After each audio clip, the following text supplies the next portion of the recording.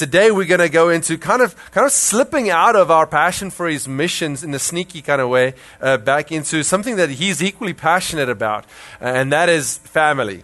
All right, so off the back of what we've been talking about, not forgetting all of that, but really just moving into a one-off sermon about family. And I'm going to just be upfront with you and honest with you, okay? I've got nothing to hide. My objective today is to finally get you to join a life group.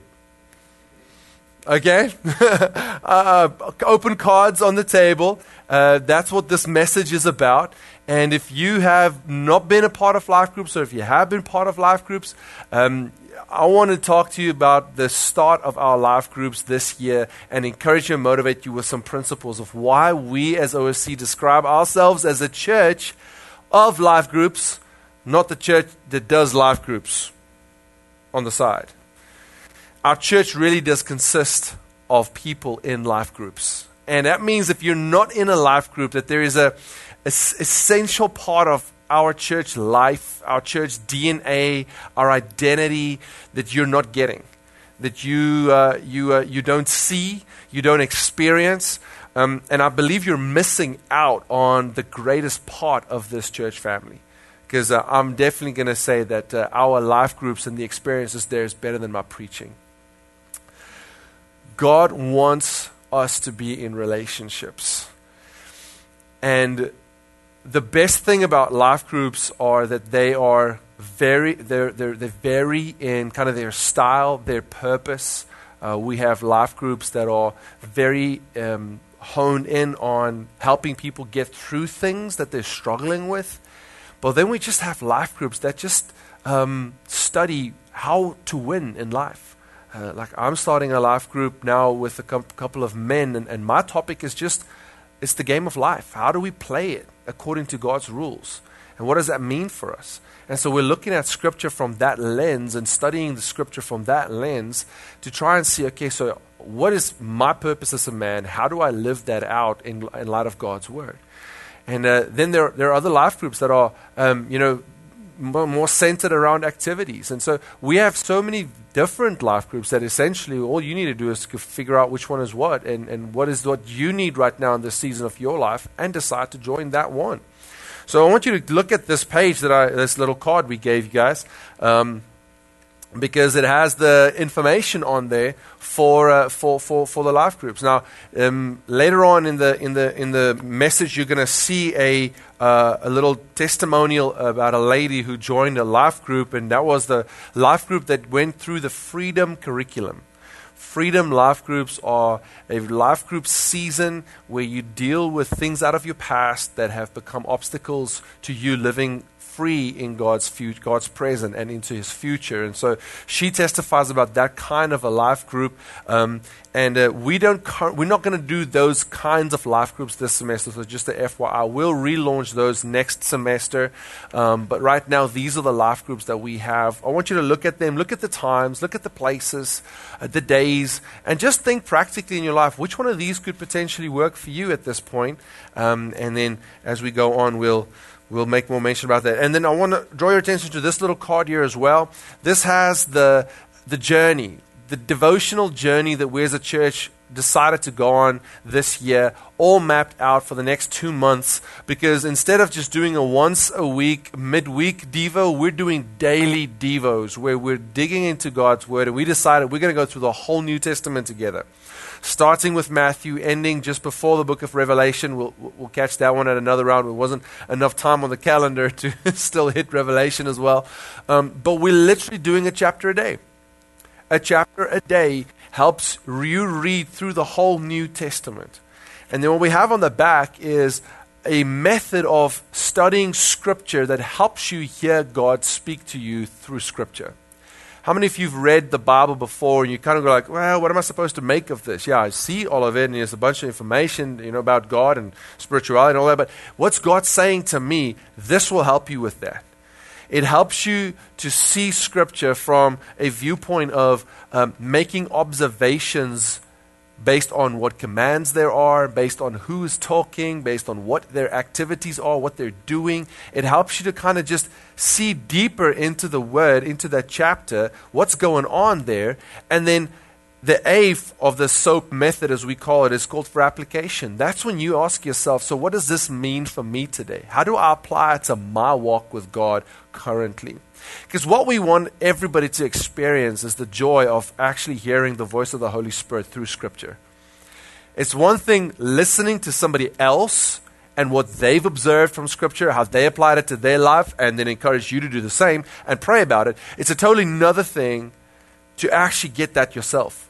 When you read the Bible and you ask yourself, what am I observing and what does that mean for me today? You start feeling that, oh my goodness, God is speaking to me because He is so faithful. The Bible says that the God is, He's eager to perform His word in you. That means when you look at Scripture, the Holy Spirit is right there. He's ready to speak to your heart. But if you don't actually just have a little grid like this that help you listen to what He wants you to say, we often just read and we feel like we're not getting anything out of it. So that's why we made this. Take this and go and start studying Scripture this way. You get better over time. But this is also how we do our daily devos. So at 7 each morning, you can catch that on Facebook or YouTube. Or if you don't want to be on social media that time of day, just text the word daily devos with the S at the end, one word, to 94,000. Just text that to that number and you get a little link every morning, and basically it opens up a video and you're done. It takes you 5 to 7 minutes, and you can kind of get going, see how we do it, and model it over there so that you can do it in your private time with God as well. So let's head into today. We are talking about being family. We are family. I mean, one of the most beautiful experiences I had was when I stepped into OSC the first time in 2018. And a person that I'd known for a while came over to me. It's my first time in an OSC service, and here's the words he said to me. He said, "Welcome home, Jay." I was like, wow. My first time walking through those doors, and it was like, for me, he was saying, you know what? You're not just here to work at this place. We receive you as family. We receive you being here as God saying that you need to be a part of this spiritual family. So I want to show you a bit about that. How does family really work and how does it happen? And just flipping back about, I think it's now 13, forgive me, my wife, if I'm wrong, 14 years. But since this happened, beautiful day in my life. You can see how fresh I was there. My wife still looks exactly the same. I, however, the prune has gotten a hold of my face. But that was, one of the greatest days of my life. I remember meeting my wife in church. I remember meeting my wife 2 years before that as a part of me serving in God's family. And she was part of a ministry that joined our spiritual family. And so both her and I were serving the Lord in what God had called us to do before we met each other. I think there's something that needs to be said about that, especially for young people, is that God wants you to figure out your calling before you find your mate. Because here's the number one question you're going to have to ask your mate. Are you willing to serve Jesus and follow Jesus to where I'm willing to serve and follow Him? Because if you're not, then we can never be a thing. Because Jesus will always be my number one. If you want your relationship to work, you have to start it out from that vantage point. Relationships with Jesus in the center are the relationships that has the best chance of working for both parties and produce God's product. And so her and I both were in ministry. She was in youth ministry. I was in college ministry. And God brought us together, and things changed and shifted over time. She came and joined me in college ministry instead. And we had to make adjustments for each other at the end of the day. But the bottom line of it is that those were always because Jesus' direction for our lives dictated it. Not because I wanted something and she had to adjust to me, or the other way around. It was following Jesus that caused us to kind of, had to adjust certain things of our lives. But Jesus has always been the primary pursuit in both of our lives. And when you kind of hang around each other and you like each other, sometimes things happen, and this is the result of what happened. After hanging out with each other for a little while, it's not like that I really love children that I happen to have forwards. It's kind of like I just like my wife. And so, that sort of happens. These two in front here will tell you what happens when you really like your spouse, sometimes even by accident, which, our accident, never God's, right? God always fully intended to bring every person that came into existence to life here on earth in this time. He has a purpose for each and every one of them. Well, we celebrate with you guys. I don't know if it's public yet, but it's now, sorry. All right. Anyway, so family happens when you get together and you interact with each other. But let me show you some people that I also met along the way. You might recognize top left some people there, Zach and Claire. For those of you who don't know, they were the ones who started this church. But what you don't know is that I knew them before any of you. I knew them since 2007 when they came to South Africa on a missions trip. And then the two characters to the right, to your right, is Pastor Josh and Lindsay. And I know Pastor Josh looks way more mature and right now, I caught him with a sheepish little grin on his face. We were on a safari in South Africa. We were showing them a lot of our, wild animals and things. And it was just a great time. But I met these people in 2007. And you know what? I would never have thought at that time that, 2007 plus 7 plus 7. 14 years later, I would stand in a church in Crowley, Louisiana, leading a church with them in ministry here at OSC in Louisiana. I would have never thought that would have been a thing that could happen. But I want to say something about that because I just keep that picture up there, Lance. You know what? When I met these people, Zach and Claire got engaged in my country. At that trip, I don't know if they were just yet. That was shortly after or before they got engaged that I took that picture.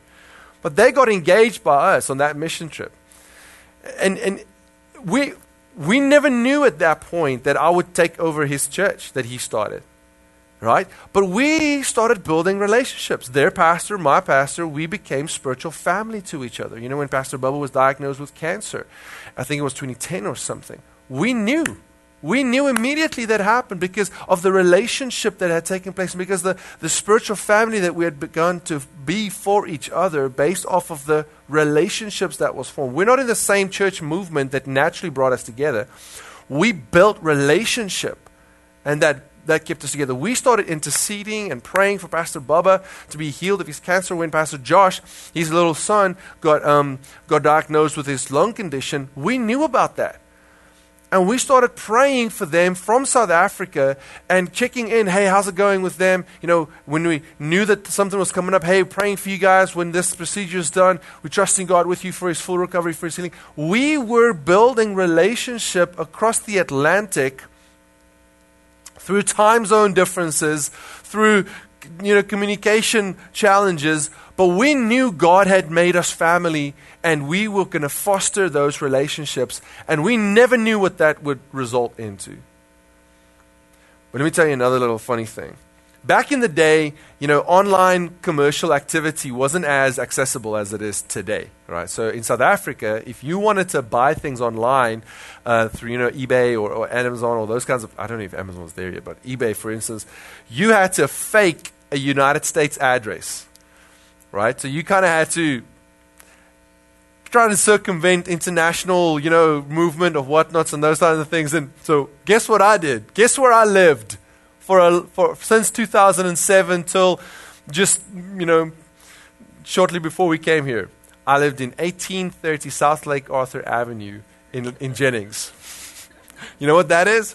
That's our Jennings office's address.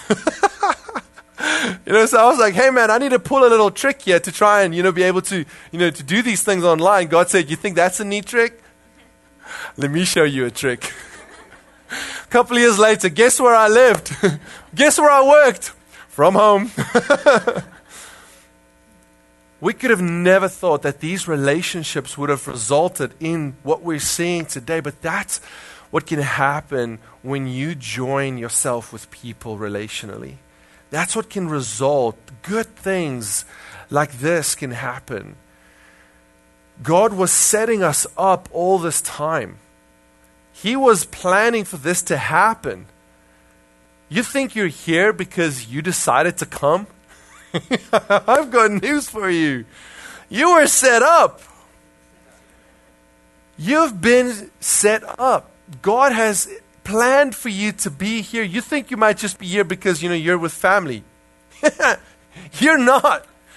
You've been set up. God meant for you to be here, and He has been moving and shifting and changing and orchestrating things so that His plan could come to pass in your life right now. That's why God doesn't want you to just be on the fringes, involved, and He wants you to buy into what's happening here because it's been His plan for you all along.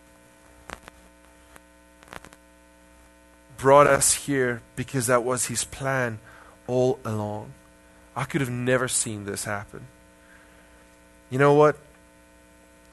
God doesn't want us to walk alone. He wants us to be in family. He wants us to be in good, healthy family, where there are fathers in our lives, where there are, and with that I would say mentors, if you want to have it that way, where there are, people that we speak into, mentees, or people that we disciple, people that we help and influence and guide and direct in their walk with God.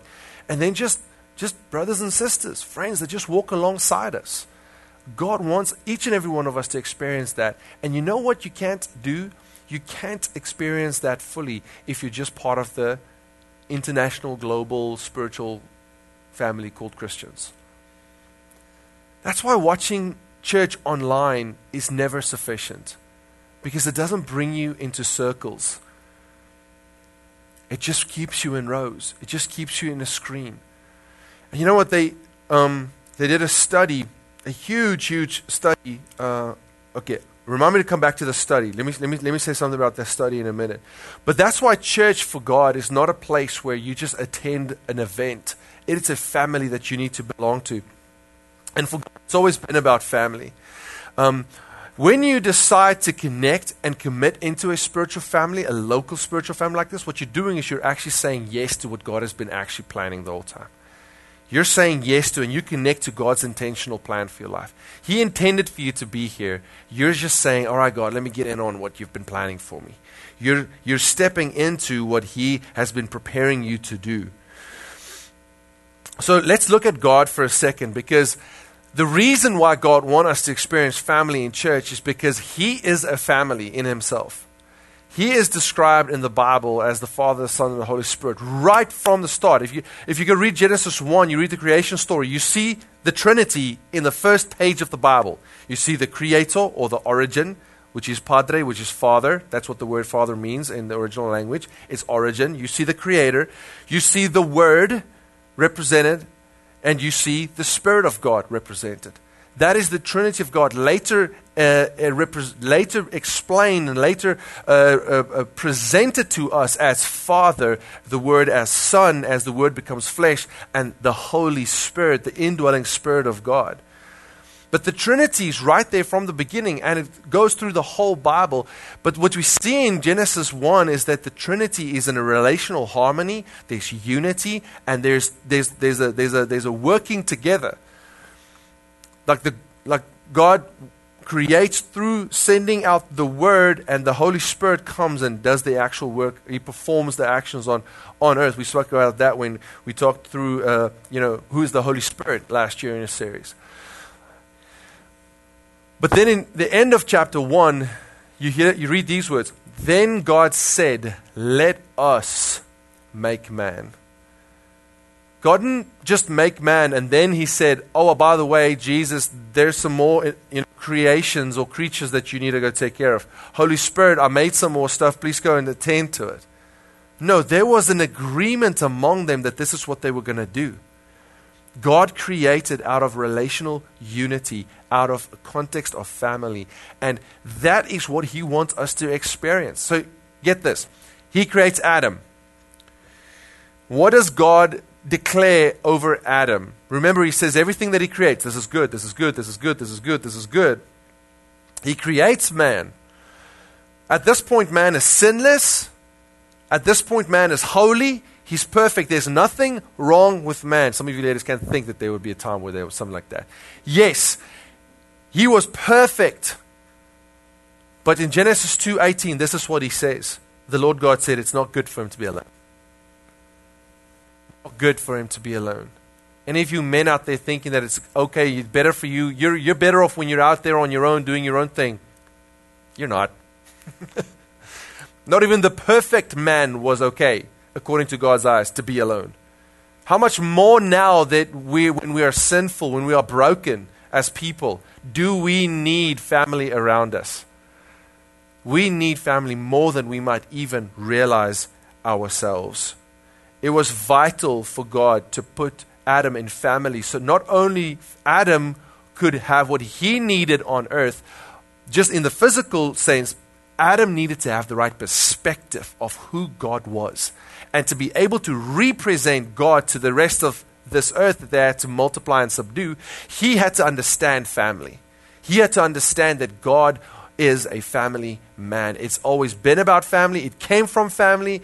And when he lost family, his whole objective became to regain family. God is a family man, and He wants family with you and I, and He wants you and I to experience family. And the best place where you and I can experience that is actually in a local church. Now, sin came and it did break relationship, because it broke this relationship, therefore it breaks this relationships, which means the inverse is also true. If you want to fix these relationships, you first have to fix that relationships. We'll talk about that in a second. But it is not good for us to be outside of family. In fact, there's this company called Cigna, and they are like a worldwide health organization that promotes healthy living and gives advice to people on how to live healthy. One of their chief medical officers said the following. He said, loneliness has the same impact on your body as smoking 15 cigarettes a day has. This was the outcome of the study. That loneliness has the same, in fact, it reduces your lifespan in the same way smoking 15 cigarettes a day reduces it. And in fact, in this case, because of that, it makes being lonely more dangerous than being obese. The health implications of being lonely is more detrimental to your health than being obese. It's fascinating. But it makes total sense, because you weren't designed to walk alone. And if you walk outside of your design, you're going to experience the detrimental impacts and after effects of that. God designed us to walk in relationship. And so that's why He sent His Son Jesus, because He knew if we couldn't fix this relationship first, we would never be able to fix this relationship. And why, really, there's only one way that you can create unity between people that are of a different opinion, and that is if you create a reality, a reality that resides both over this part and that part, that can say, hey, you need to change in this way, and you need to change in this way. There's only one way that you can actually create unity in humanity, and that's through Jesus Christ. That's why no political party or government or anyone can ever create unity. They can't. Because when you have differences of opinion, which one does it go to? Neither. Until there is a superior opinion that both has to bow the knee to, would you be able to create unity. And so He knew that, and that's what He wants us to experience in church. It's a place where we all lay down our opinions, and we all elevate and acknowledge His opinions and ideas, and all strive towards living out His ideas. But until we do that, there's no unity to be found, and there never will be. But God wants us to have that place of harmony. And so because that's who He is, right? And so that's why He creates this possibility. If we will all be fixed, our relationship with Jesus, and God the Father through Jesus, we have a chance of actually creating unity again. But until I am willing to move from my position towards Christ and the other party is, nothing's going to happen. But that's what He calls us to. His moving from our opinion to His opinion always will move us to closer relationship with one another, not the opposite. And so that's also why Jesus walked with people relationally. Think about this. Jesus, it's not even difficult. Like other humans have gone on and did crusade ministries across the whole of Africa, the continent. Have seen so many crusades where now there are more Christians in Africa than there are actual people alive. Why? Because this guy would hold a crusade, 1 million people will show up there, all give their lives to Jesus, and then the next crusade comes the next week, and the same 1 million people give their lives to the Lord over there. Now you have 2 million people saved, but you only have 1 million people alive. Jesus could have followed that strategy easy with His ability to perform miracles and to read people's minds and, speak prophetically over people's hearts. And He could have led things like that, but He didn't. In fact, in Matthew 5, you see when crowds gathered, Jesus walked away. And then when He sat up on a mountaintop, and then it says that His disciples came to Him, and then He taught them. Yes, He did minister to the crowds, but you see this pattern constantly with Jesus. He withdrew and went to a quiet place, and He sat down with His disciples, and them He taught. Them He explained His parables to. Them He helped to understand the difference between what their traditions were and what the other ones He just spoke in parables. He just gave them, truths packaged in little things that would intrigue them and get them to think about what they're doing, whether it's actually righteous or not. But to His disciples, He spoke clearly. Why? Because He was in a relationship with them. He helped those men to change their ways. And that's what, in our life groups, that's what we want to do. Is we're not there to just transfer more knowledge to you. No. That's the place where we ask, okay, how are you living this out? And if you're not, then we want to encourage you. Say, come on, man, you can do this. This is to your benefit if you follow God's pattern. Jesus modeled a relational way of discipleship. And you know why? I think Jesus knew this. At that little card that I gave you, it says this at the top. Growth happens in circles, not just rows. Why? Because this context here doesn't necessarily grow your and my relationship. Right? It's not the purpose of this meeting to grow relationship. In relationship is where I can ask you, how are you implementing this in your life? And you can tell me, this is how I'm doing it. And I can say, hey man, let me pray for you and encourage you in that. Or I don't know how to do this. How do I do this? And I can, with you, say, okay, what does the Bible say? How do we do this? And then I could go, all right, you're going to try this? And you can go, all right, I'll give it a shot. And the next week you come back, man, I didn't get it. I couldn't do it. All right, what kept you back? Well, I think it was this. All right, let's pray about that. It's in circles where those interactions take place, and that's where growth happens. It's where we actually change. We become more like Jesus. That's why Jesus got a circle of close people around Him. He couldn't afford leaving this earth and His disciples not having transformed their hearts and their ways. He had to see them to that place where their lives started looking like it, not just their heads agree with it. And that's why it's so important that we allow ourselves to be in relationships with other men and other women like that. Because as we study Scripture, it's not enough to just study it and look at what we want to know. Why would you want to know it if you're not going to do anything about it? It just defies the point. But that's what we want to do, is we want to actually learn how to do it. And that's why we need people around us that can help us with that can encourage us to keep doing it. When we struggle when it doesn't work, when we're frustrated, we can just say, hey, I've been there. But God broke through. And if you'll remain faithful, God will break through for you too, because He's not a respecter of person. He just acts on those who have faith, on behalf of those who have faith. God wants us to experience that type of relationship, and that does not happen from a distance, and it cannot happen through a screen. One thing that needs to be said about this family of God is that you can't join God's family by joining a church. You join God's family by being born again into it. And we've spoken a lot about that, but it's important to be said that you're not just a Christian because you agree with what the Bible says.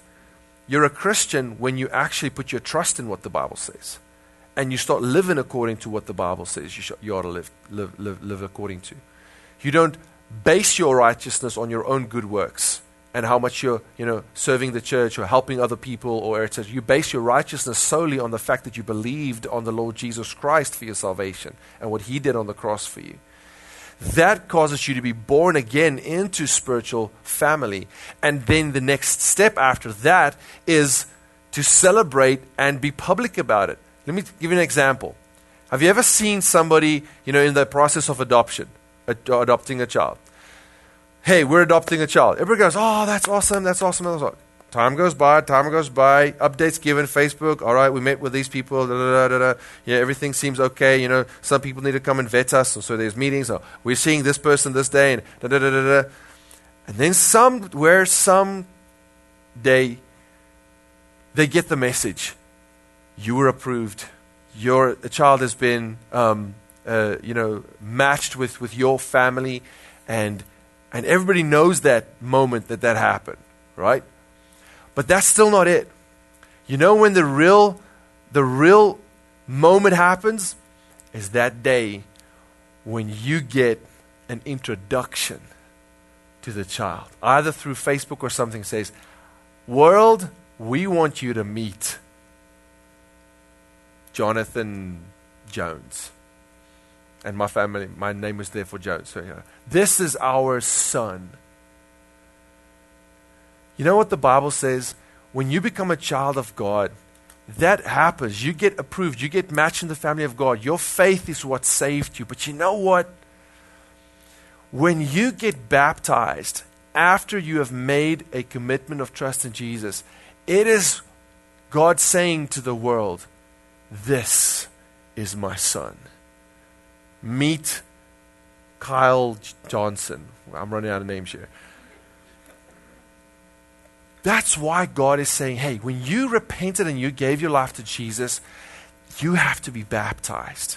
It's your first step of being revealed as, like when Jesus came up out of the water. What does the Bible say? Jesus came up out of the water, and God, affirmation came on him and says, this is my son, y'all.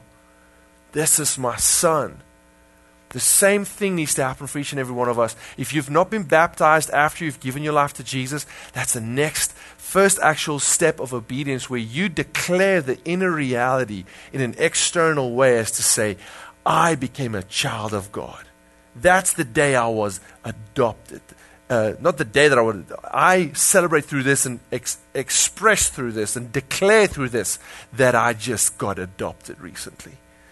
So we're going to do a baptism Sunday in a couple of weeks from now, end of this month. If you've not been baptized as a Christian, if you've not been baptized after you made a decision to follow Jesus, after you've been born again, this is something that you need to consider doing. Because like Jesus said, we need to do this to fulfill all righteousness. And there's something that happens in baptism that affirms your identity as a child of God. Like God said over Jesus, this is my son. God wants that moment where he declares to the world, this is my son. That's why the Bible is called a public declaration of your faith. But if you've done that, and if you've put your faith in Jesus, not if you've been baptized, you become a child of God through faith, not through action, not through works. Which baptism, if you wanted to be saved through something like that, would have been a salvation still based on works. No, we're not saying that. We're saying you get saved through your faith. And if you have been saved, if you have acknowledged Jesus as your Lord, the Bible declares of you in Ephesians 2 verse 19 that you are members of God's family. Together we are his house, built on the foundation of the apostles and the prophets. See, he walked with them first, and now he wants to walk with us too. And the cornerstone, which is Christ Jesus himself. He is the firstborn among many children. And so you and I became his children because of Jesus. So in the coming weeks, I'm going to let our team prepare us some Lego blocks. We spoke about that last week. But I want you guys to carry around a Lego block for a while. So I'm going to put a little keychain on it, and I'm going to carry it around on my key because I want you to remember that you are meant to connect with other people. You are meant to be a block within a thing, an object that gets built for a purpose, whether that's for a child to go and enjoy or something. So you need to be built into something that is going to have a purpose in God's kingdom. Just a bunch of Lego blocks lying on a heap, is something that we get fussed at about, right? If you're a child, right? But if it's a completed toy and it's on your desk, then it's, now I can play with it. Now I have use for it. We need to find our purpose within the building of God's household. And because that's what we've been designed to do. And sometimes we build our lives into stuff that we connect to stuff and to people that because we fail to see the picture that we're actually supposed to model. We throw away the lid of the box that actually shows us what we're meant to build, and then we take those blocks and we try to build something else with it. And we just never can find it. It just never does work. Because you are meant to be a part of the family of God, the household of God. That is, the purpose of that is to show the world, to showcase God's love and God's relationship to the world. That's our purpose as the church. Ephesians 3:10, God's purpose in all this was to use the church to display his wisdom and in its rich variety to the unseen rulers and to the whole earth, all the authorities, and the authorities in the heavenly places. This was his eternal plan, is that the church would be a place that showcases his love, that he wanted to reach the world with his love and his relationship through the church. That's your and my job. That's why we say we're called to make disciples. Each and every one of us are part of the church. We're all called to make disciples. That's God's plan. Like Jesus made disciples, his disciples made disciples, their disciples made disciples, resulting in cross-continental discipleship that led to us here in America hearing the word of God. Or maybe we came from Europe. I don't know. You know the history there. With the word of God. But God's plan has always been for you to be a member in a household where you form part of the purpose of that household. This house's purpose is to reach people and to build lives. That's how we say we're meant to make disciples. And our lives are meant to honor God. God is meant for you, and it's been his intention that you be a part of it.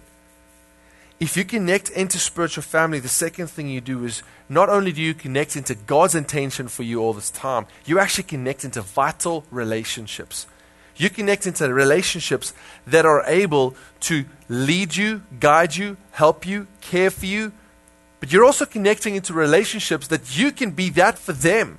You can live a service to other people. You can live as encouragement to other people. All that happens within the context of family.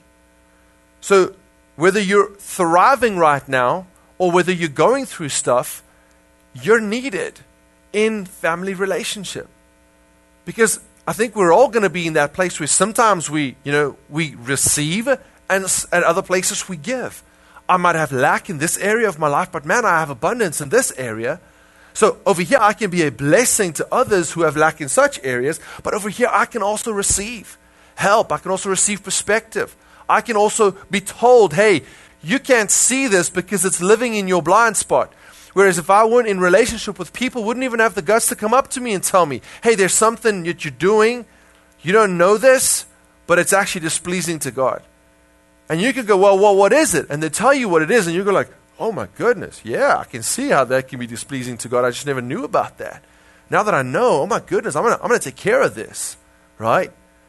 But having nobody willing to even talk to you about that, that's you trying to live Christianity out there on your own. We cover each other. We help each other see further than our own two eyes, and perspective and line of sight are able to help us see. We connect into vital relationships that can further us in our, hopefully, our objective to become more like Jesus. In Psalm 68, it says, God places the lonely in families. And don't think of lonely as destitute in this context. Just think of it as those who are trying to do it alone. But also for those who are destitute. He puts them in family because he knows that's where they will get help. He knows that where they will get help even if they don't know they need help right now. I want to say something to the parents about their children. I know sometimes kids don't want to come to church. But let me tell you this today. You're not their friend primarily. I know we all want to be friends with our kids. But you're their parent.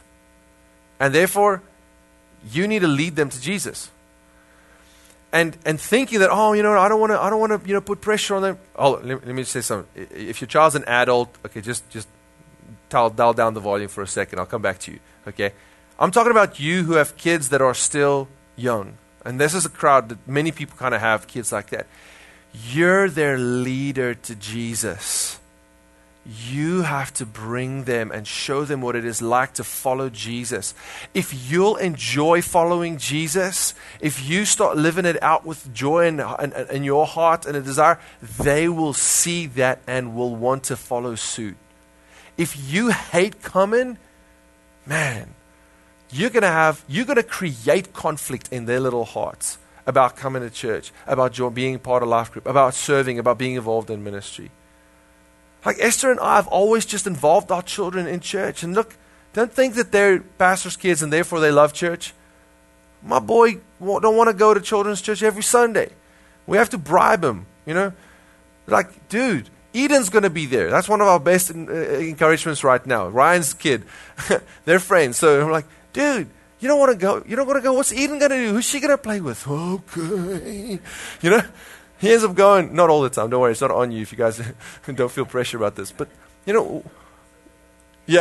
we have to find ways to motivate him to go. Why? Because he needs the Word of God just as much as I do, just as much as we do. And I am his parent. I need to model that to him. Now, you make it easier on yourself by actually loving coming yourself, right? If you're coming under obligation, like we spoke about this past couple of weeks, like a slave mentality, a religious mindset. Oh, it's something that we ought to do. Well, we're going to church. Well, it's Sunday. That's what we do on a Sunday. No. That's going to make it difficult for you to lead them to come. But if you lead them from an attitude of, man, this is our pleasure to come spend time with people and life group and serving in church. That's our pleasure. They will learn. Right now, my kids are serving in kids ministry. Why? Because it's our pleasure. We just involve them. We've created a slipstream behind us, and right now, thankfully, they're following in it. Now, for those of you who have kids that are now adults, the worst thing for an adult is to have a parent nagging them the whole time. Your job is not to nag. Your job is to model and to encourage. To model and to encourage and to pray for them. Because they have to now make their own decisions. But, man, if you have a child that is the teenage age, man, you've got to encourage them to come to OSC Youth. There are people there, just as much as you need to be in a place where there is a circle of people around you that knows what you're going through, that kind of shares your context in life, so do they. They need to hear of other teenagers who are battling with, issues, battling with, faith at school. They need to hear of other teenagers that are maybe, having a hard time living this out and be in that same place where they can be fed truth from the youth leaders that are just, wanting to have more contact and ability to reach out to your teenagers.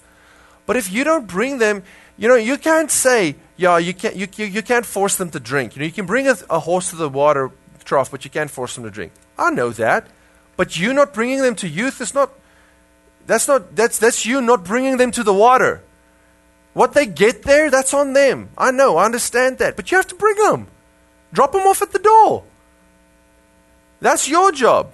Now that's the rest, taking a drink of the living water that gets shared over there, that's their job. But don't not do your job because you anticipate that they're not going to do theirs. Do your job. lead your kids to Jesus. Lead them to contexts where they can find Jesus. That's how you honor God as a parent. The same with kids' church. Now, sometimes I know it's just impossible. Like now and then you'll see my boy here, he's just goofing off, and I hope he doesn't distract you all too much. But also, even if he's in here, I don't want to fuss at him too much because I want him to still have a pleasant experience in church. So we're gracious. We'll be gracious if you have to bring your children into this context. If they're crying and all that, don't walk out. It's okay. Get them kind of quiet, and if it becomes impossible, okay, I'll understand. But don't think that you're going to inconvenience everybody. This is a family church, y'all. Everybody understands when there's family things. I want you to receive the word as a mom just as much as your husband that doesn't go out with the kid. Or listen to me, man. Listen. Don't you dare use your child as an excuse to leave this room. Let's just talk straight right now. Because I know I've done that in times past. Give you permission to stay. And when it becomes too much, sure, I'll absolutely, go take care of your child. But don't use your children as excuses not to serve Jesus and not to put yourself in the context where you need to be growing. Hebrews 10 encourages us with this, and this does not just count for us, it also counts for us and our children. It's not a time to pull away and neglect meeting together, as some have formed the habit of doing. In fact, we should come together even more frequently, eager to encourage and urge each other onward as we anticipate the return of Christ. I think there's 3 obstacles that keep us from doing this, from building into vital relationships. The first one is we don't make a priority of it. We say, I don't have time, but in reality, we all get the same amount of time. We all have time. I didn't make time for this is the actual answer we need to give. And if we find this a high enough priority, we will make time for this. The second thing I think is pain. We've been hurt. Or just we've been offended. Or we feel like, man, you know what? Why? I don't understand this. And so you forced me to go. No, I don't want you to feel forced to be here, but I want you to know that yes, people might hurt you, but people will also help you heal. And when you get hurt through people and you write off people, your healing is going to be frustrated. You're going to find it very hard to heal. In fact, Matthew 18 speaks about this. He talks about contentions and conflict between church members. Right now, we have a bunch of people not attending our services because they're offended at other people who they think are in the services. What they don't know is none of them are coming. Man, for me, that's just unnecessary. Can one of y'all just come, please? Can you kind of just text, how are you going? I'm not going. All right, I'll go this time. All right, you go next time. Come on. Matthew 18 says, if somebody hurts you, go tell them. Just go say it. Man, when you said that, it hurt my feelings. Man, when you said that, I felt unfairly treated. The Bible says, if they hear you, what if you get this response? Geez, man, I didn't realize. I'm so sorry. What if you get that response from that guy? No, but what we think is we're going to get is like, well, pick a finger. That's the response we think we're going to get. But what if you get the other response? And boom, you're back. The Bible says you've gained a brother. You've gained a sister. All that weight and that bitterness and that, that running that scenario over and over and over in your head, just done. You don't have to deal with that anymore. Life is light again. God wants us to get past our pain. The last thing I think that keeps us from connecting into these vital relationships, sometimes it's pride. And it's just like, you know what, I got this. I don't need people. You do. Last point. When you connect into spiritual family, what you do is you connect to God's supernatural supply. Man, I've got thousands of testimonies about this over the course of my life from from the time when I was a college kid that didn't have money to buy food, that basically lived off of black toast, black coffee and toast, dry toast. That's kind of what I had budget for. So I would always have brown bread and I would have coffee, which was not even real coffee. It was like those trickery things. So that's all I could afford. That's what I had for eating. Look, I gained weight in college. You know why? Because I had friends. I had other Christian friends who loved me. I loved them. They benefited from my passion to serve Jesus, and I would always encourage them. I benefited from their parents feeding them. But that's what family does. It takes care of each other. It provides when you need provision. Maybe it's just a hand to hold the what now down until you could have hit it with a nail gun or something. But maybe it's even a little bit more necessary. Maybe you need somebody to just pray with you right now. Maybe you need somebody to just stand with you because you're going through a hard time. You connect into God's supernatural supply for anything physical, emotional, and spiritually. God can guide you because there are other people around you who have been where you are, who have broken through and can help you break through in that same spot. I want to show you a little video clip. And remember I said this is the person who went through a particular life group called Freedom. And this is her testimony about just her fears stepping into that and how it worked out for her. Let's check out that one. My name is Patricia Gaspard. We've been coming to OSC for 7 years. Well, myself 7 years, and then my spouse kind of jumped in a year later. I had heard about life groups every single semester. And every single semester I was like, I should join a life group. And then the devil would start working on me. And he would be like, you don't need a life group. If you join a life group and you connect with people and you show them your vulnerabilities and your weaknesses, then you will hurt your witness. People won't respect you and won't view you as a Christian anymore because you don't fit into the box of what a Christian's supposed to look like. I was obsessed with being in control of how people perceived me. And I joined Freedom, and the people that God put into my group, I feel like were just perfectly designed to meet me where I was. The first couple weeks were hard for me, and I was quiet. And they talked about a lot of the things that they struggled with. And by them being so open and trusting me to sit in their face and tell me about their stories, I came to a place where God was like, they release to you, and you can release to them. You don't have to be scared of the people sitting in this room. And I did, and they loved me anyways. It's like when you put that last piece of the puzzle in and you realize that God surrounds you with like just imperfect people who fit with your imperfection too. And it's like when you let go of fear, no matter what it is, if it's fear of people knowing you, or if it's fear of not fitting into a group, or fear that people will talk about you, or whatever the fear is, when you let God break down the fear, there's stuff on the other side that you never even knew existed. I feel free. I feel freer than I've ever felt in my whole life, and I've been saved since I was like 8 years old.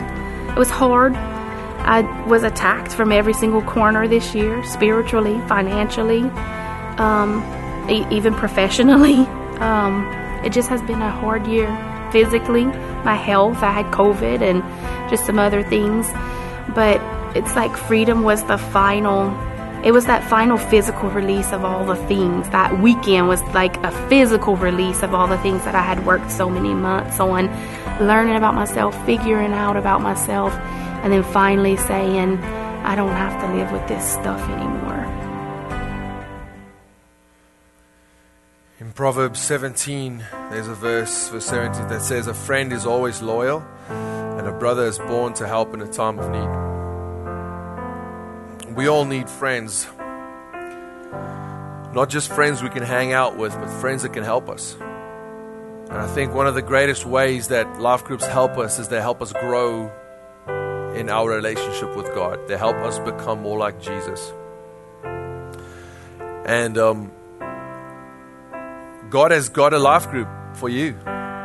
Like she said, that she felt that God designed the group with people that was like what she needed. God has a group for you where you will find, oh my goodness, I might not have thought that I would enjoy this, but I really do enjoy getting to know other men and other women better. And I do enjoy adding them into my relational sphere and adding them into my existence, showing them what I do with my life and help and know what they do with theirs.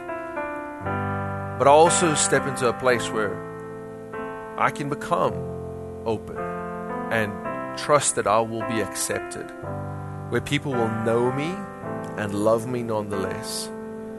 People will love me enough to show me to the truth.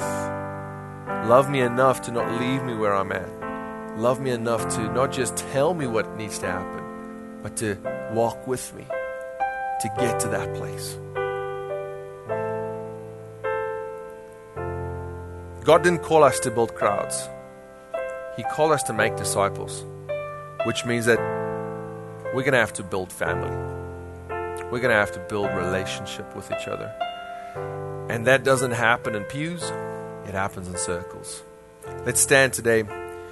I want you to consider in prayer, as we go out, you'll see there's a table to your right where you'll find the names of the people that are on this card, that you can go and write your name on and say, all right, I'm willing to start journeying with you guys on my walk with God and my relationship with God. Put your name on there, and one of those leaders will contact you, and they'll tell you what their group is about, and then you can decide whether you want to go and join that. I'm excited. Not only do I have my a life group with our church leaders, I'm also starting my own life group where I can just connect with men. We can just talk about life and just how to win in life. What's my purpose as a man, and how do I do that according to the scriptures? And really challenge one another to grow towards Jesus every day. I want to pray for us, but I want you to ask yourself this question. Are you ready to commit to family? Are you ready to experience what God made family to be? And for those of you who have not yet become members of our church, I want to encourage you. Next week, we start what we call Next Step Class. And that's a meeting where we discuss what this church family is all about and how you can be a part of it. Because we also look at a little bit about your design and how God has created you. And why did God send you here? Because believe it or not, this church is not just there for you. God actually brought you here because there's something in you that we need. And I want to discover that so I can help you release that so that all of us can benefit from each other's presence. That way we all will walk in our purpose. Let's pray together. Father, we don't want to keep on doing this thing called Christianity our way. Lord, we want to bow our knee to you and ask you to guide us, to direct us. So Holy Spirit, right now, I ask that you speak to every heart that has been reluctant, scared, maybe have come into this place just waiting and just needing to know, all right, what's the next step? That you will work on them in such a way, Father, that they'll be willing to step into your intentional plan for their lives. Connect with those relationships that are vital to their own well-being and your power, your provision. Lead us and guide us to the right group, Lord God, as we make decisions, Father. Speak to us and show us where we need to connect, that we'll find people that we actually needed without even knowing. We pray that in the name of Jesus. Everybody said, amen and amen.